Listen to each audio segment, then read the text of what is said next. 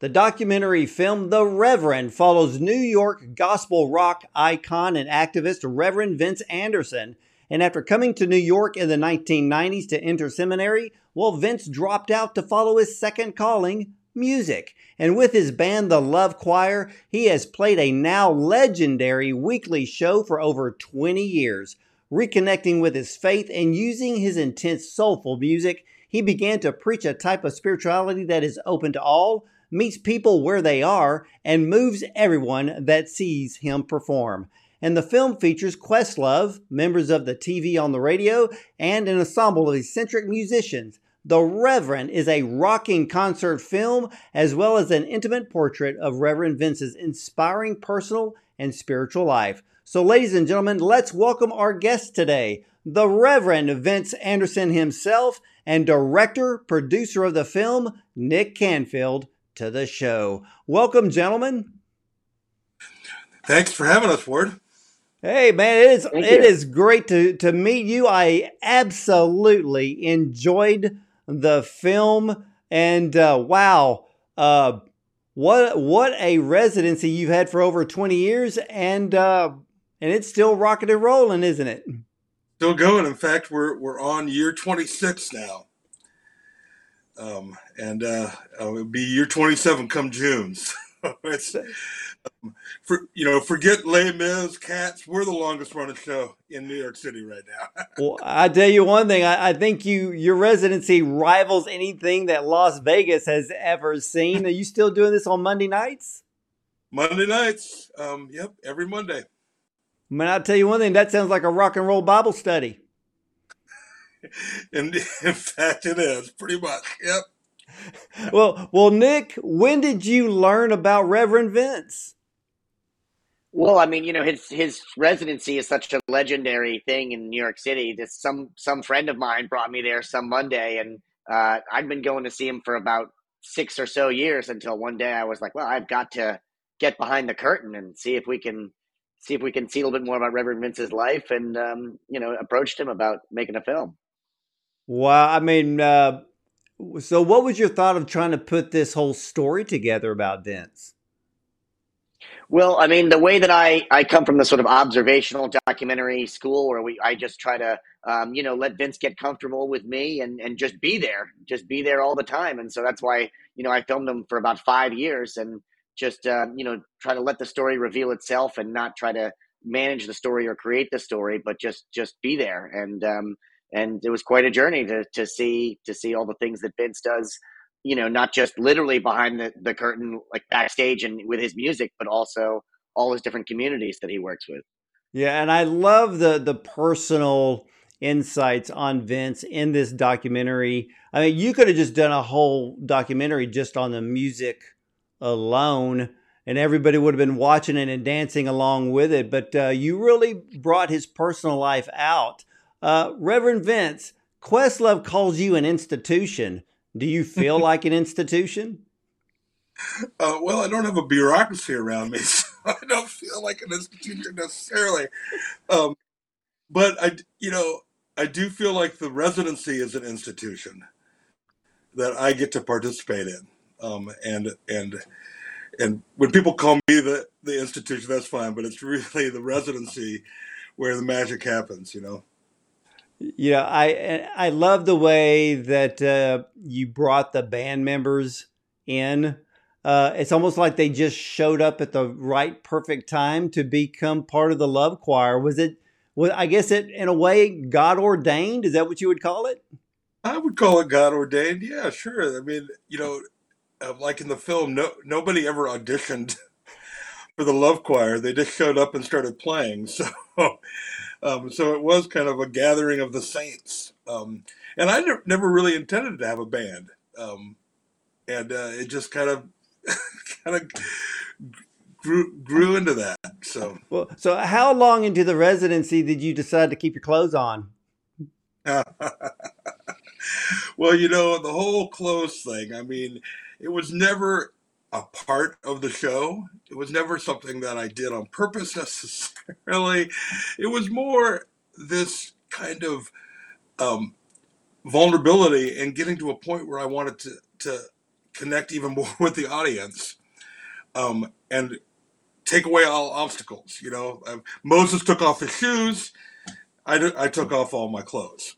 And it was really, when it stopped, is when we got better, and we've been together for a long time, that we didn't need any other tricks. We didn't need things. And now I didn't think it was a trick at the time, but you know what I'm saying. Oh yeah, yeah. I mean, eventually, like Peter Townsend of the Who finally stops breaking guitars. So so it works. And Nick, when you were watching Vince perform, and then you're watching the crowd, what amazed you about the response of the crowd to his music and just the way that he related to everyone?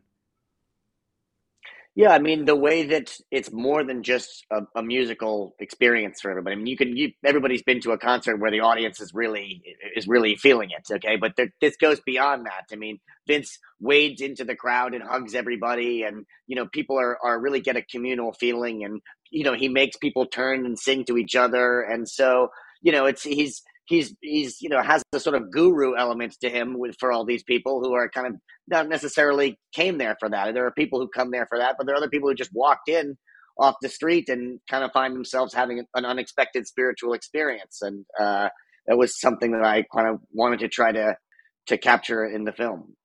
One of the areas of the film that I loved, it was so great to see people singing this little light of mine in a bar. And I was just sitting there watching this. I was like, it's like Jesus. He went into the synagogue to talk about the word, but he was always out amongst the people and meeting them where they were at.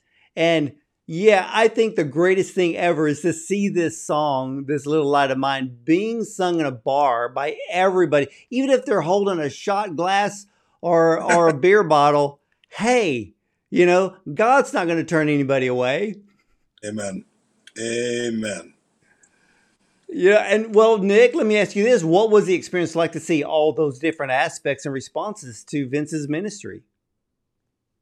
Yeah, it was amazing. I mean, you have a lot of different people because it's New York City who come from all over the world, and there are people who are Catholics, and there are people who are lapsed Catholics, and there are people who grew up in an evangelical environment, and there are people who aren't Christian at all, and there have been members of the nearby Hasidic Jewish community would also be there at the shows. And so I found it interesting that a lot of people across all kind of different aspects of faith could relate to him. And then it was also interesting to see him working with some of these other communities where people felt like they've been left out of some church that they were part of growing up, and and then are looking for a different community and find something that they like in what they see with this. Yeah, there's a term that goes around every once in a while. I have a lot of friends in ministry, and we'll hear the term church hurt, where people get hurt in church. And then they leave and they're not sure if God is real. But, church hurt usually comes down to focusing too much on man running it. And that's where the hurt comes into, instead of just focusing on the Lord directly. But Vince, in the film, there's a statement, Jesus meeting the Tasmanian devil. I believe that was accurate. And, God never calls the qualified. He qualifies the called. Vince, do you feel that way? Yeah, I do feel that way. I mean, I think the quote was, "The Holy Spirit meets the Tasmanian devil." There you go. And that one works for me because I'm a big Holy Spirit guy, obviously, and I think the Holy Spirit cannot be contained. So and either can the Tasmanian devil. So I think people think it's a contrast, but it's actually this whirlwind of flesh and spirit and all coming down together, and I think that's where the real blessing is. Well, where did you just? I mean, and this is probably even a dumb question because I know it's the Lord, but your immense love for people, I mean, did that just come up out of you, like, well, the living water? It came, you know, came from my mom and my grandmother, um, who really raised me, and raised me to respect and love, and be curious, and more than that, be curious about every single person I meet. And that curiosity translates into, I think, into to love in action. When you're curious about someone, then you're really at their level and you're right there with them. And, and so that's for me what where it came from. And I always honor my grandmother and my mother, who just passed away a year ago in March. And every show is honoring them and the love that they taught me. One of the things I love about this film is that we all need to learn to listen to one another. And, because we have so much division in this country for multiple reasons. But if we just take the time to listen to one another, sit in each other's presence, maybe not talk too much, but just to learn from one another, I think that we could start to gel again as a nation. And this is a question for both of you. The film takes a political turn. Why was this included in the film? Well, I mean, the film, just like the way I kind of chose to approach the film, it's just whatever Vince is doing essentially, and that's part of what they were doing. But I don't know that it takes a political turn so much as it just showcases this group of basically we're talking about the part with this organization, Vote Common Good, and it's a group of pastors who kind of go around just kind of trying to as they say, spread common good and kind of teach people to that. I think from their view, Christianity is an open and welcoming thing, and we have to, like you said, kind of communicate and listen to each other on that level. And I thought it was interesting to see a lot of people coming together and touring the country and reaching out to different groups like that. Yeah, and Vince, when you stepped out of the state of New York, did people know who you were? No, very rare instances. Someone would see me at a gas station and said, "I saw you in Brooklyn 20 years ago," and we'd be somewhere in Tennessee. Well, that puts you in the category of being famous. Well, we have a joke that I'm two train fame. I'm famous on the L train and the G train. There's two local trains here in New York City. But the fame is just not any kind of fame I have, and I don't really find myself to be famous. But it does once in a while allow people to come up to me and have a conversation that I wouldn't get to have without that notoriety. Yeah, there's a blessing. There's a blessing there, and Vince, and this is just a personal opinion coming from you. Is there an actual separation of church and state? Wow, that could be a whole other podcast, right? Yeah, I pray that there is, and I pray that there continues to be, because I do believe that Christian nationalism is a threat not only to our democracy but to our faith. And so if that's political, call me political, but I do believe it's a heresy, even more than a political heresy. I think it's a spiritual heresy, and that needs to be talked about more and more. And I think we're at a crisis point for our faith, and those conversations are important. And I think a lot of people are more willing to have them than we think they are. Do you still believe that we're one nation under God? I do, because I believe that God is creator of all, and of all nations. So it's all nations under God, every single nation, and we are all children of God, whether we like it or not. And and that's the bottom line for me. We're all children of God, so stop it. Stop the bickering. Stop all the stuff. This is a family dispute then, and just get it together, hug it out as families do, because we're the family of God, and we got to get our ship right. Yeah, you bring up a perfect point. We have a society now that, and the church is guilty, pointing fingers at particular groups. But Jesus never pointed a finger. Jesus just sat down with you and talk to you, with great love. And I think that's what we need to do. But there's a very moving part in this film, and this is a question for both of you to answer. How would you describe your feeling of going to El Paso because of the mass shooting there? Well, I'll start. It impacted me greatly. Not only visiting the site, but also we got a chance to go to the borderland there and view the wall and speak with residents of Mexico. One young child said, he said, if I could be president of the United States, I would be when I grew up. And that was just that experience of being with those people in their time of grief, and being a witness that hatred will not be the final word. That's right. And Nick?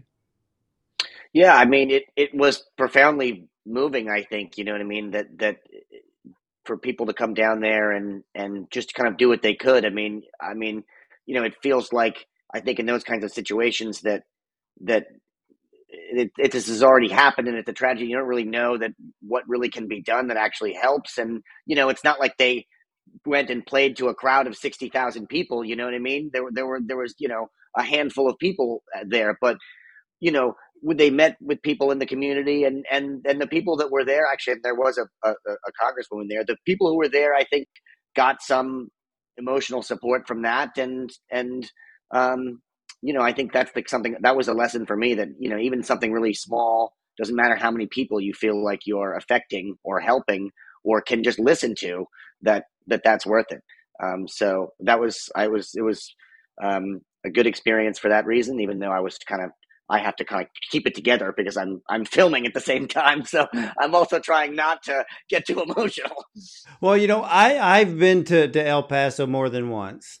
And for both of you to see El Paso, was it a shock, a cultural shock to see the difference between our side here in America and just looking over and seeing Juarez as the way that it is?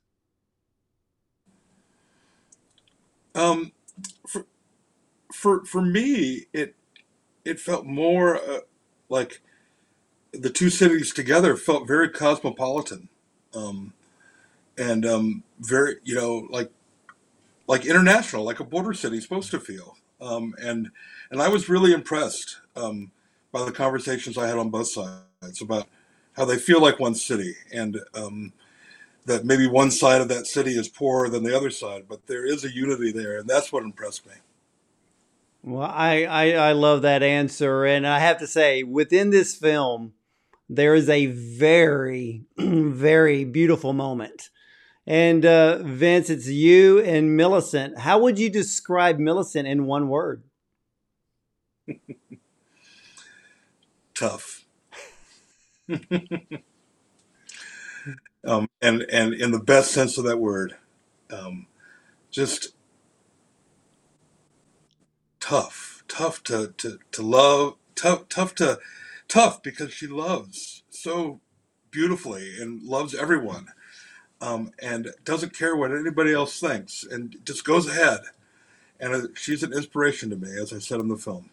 The wedding in the film, absolutely beautiful. And what I absolutely fell in love with in that moment of the film was the wedding parade. it brought that feeling as if everyone was just marching down Bourbon Street in New Orleans and just having a party for everyone to see and then just join into. Mm-hmm.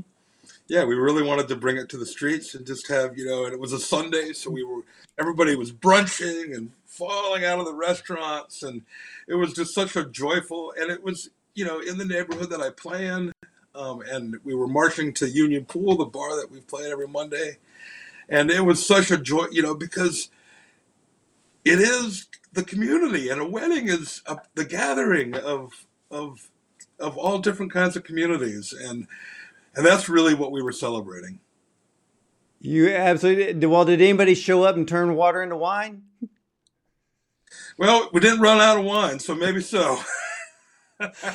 Oh, I love it. And Vince and Nick, I want to thank you so much for coming on. Now, where can everybody see this amazing film, The Reverend? Yeah, so it will be streaming on the Criterion channel, and for people who don't have that, it'll also be on Amazon Prime Video. You can rent or buy it there. So I hope everybody will go out and watch it, and then if you love it, you'll be able to download and listen to the soundtrack album as well. So you can take the Love Choir with you on your headphones. Oh, I love that. So Nick, do you have any new documentaries in the works? I do. I'm working on a couple other documentaries. Two of them are music things. One of them is about the world's foremost collector of Bob Dylan memorabilia and recordings. And I'm working on another one about the origins and legacy of an 80s song, which is one of the most utilized songs in TV and advertising over the last 40 years. And everybody knows it from Ferris Bueller's Day Off. It's that song that goes, "Oh, yeah." Oh, well, you got to come back so we can talk about those two films. That'd be great. Well, Vince, what's next for you? Taking this little room in Brooklyn to the world, whether through the digital medium or if we get invites to take this little thing on the road, that's what's next. We're making some plans. Now, that's what I want to see. The Reverend World Tour. Maybe you need to do a residency in the Sphere in Las Vegas. Oh, I saw U2 there in December, and it was amazing. I would do that in a minute. Oh, I think that's a perfect place for you to kick it all off. And ladies and gentlemen, you got to check out The Reverend. This is a rock and roll gospel film and a personal insight into Reverend Vince Anderson. You're going to love it like I did. I had fun. It's heartfelt. It's endearing and has a great message to it. And hey, we can all agree that we need to listen to one another or listen to each other more. And we need to love one another more. And in a way, accept our differences so we can learn more about each other. And as a nation, be one nation under God and gel together like the Lord intends us to do. Vince, Nick, thank you so much for coming on. Thank you, Ward. Thank you so much for having us. Thank you, Ward. Absolute blessing and many blessings to both of you. And ladies and gentlemen, hey, you can catch all of the replays of our interviews with the top film directors, producers, screenwriters, actors, and even rock and roll gospel icons like Reverend Vince. More on our website at bondoncinema.com. We're also available on YouTube and a dozen audio platforms as well. And as for me, thank you for watching and listening. And hey, I'll see you at the movies.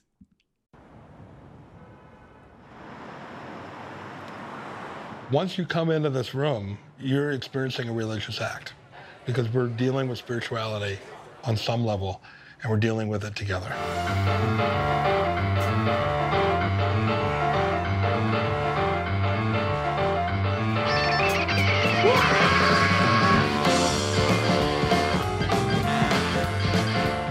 Having a residency of this magnitude and of that length of time, I can't tell you how rare that is to find. Well, now Jesus was a man. Man, I get a man now. He has his relationship with God, and he felt that He was meant to take his ministry into the bars. He's absolutely a religious figure, and he loves letting people decide what that means for them. It was kind of like the Holy Spirit meets the Tasmanian devil. Just started singing gospel music in clubs. Turns out that drunk people like gospel music. He was also kicking the living shit out of that piano. I guess he was playing it so hard? No, he didn't play it. He beat the piano mercilessly. He beat the shit out of the instrument. He used to very frequently get naked, and it was kind of expected. He's a body lusty person, so I was pretty fascinated by him.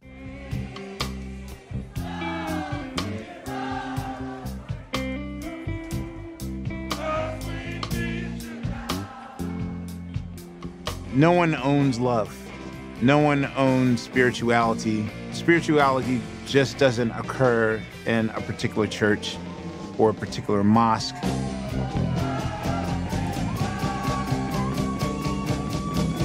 It's everywhere. And why not use your gifts where people gather?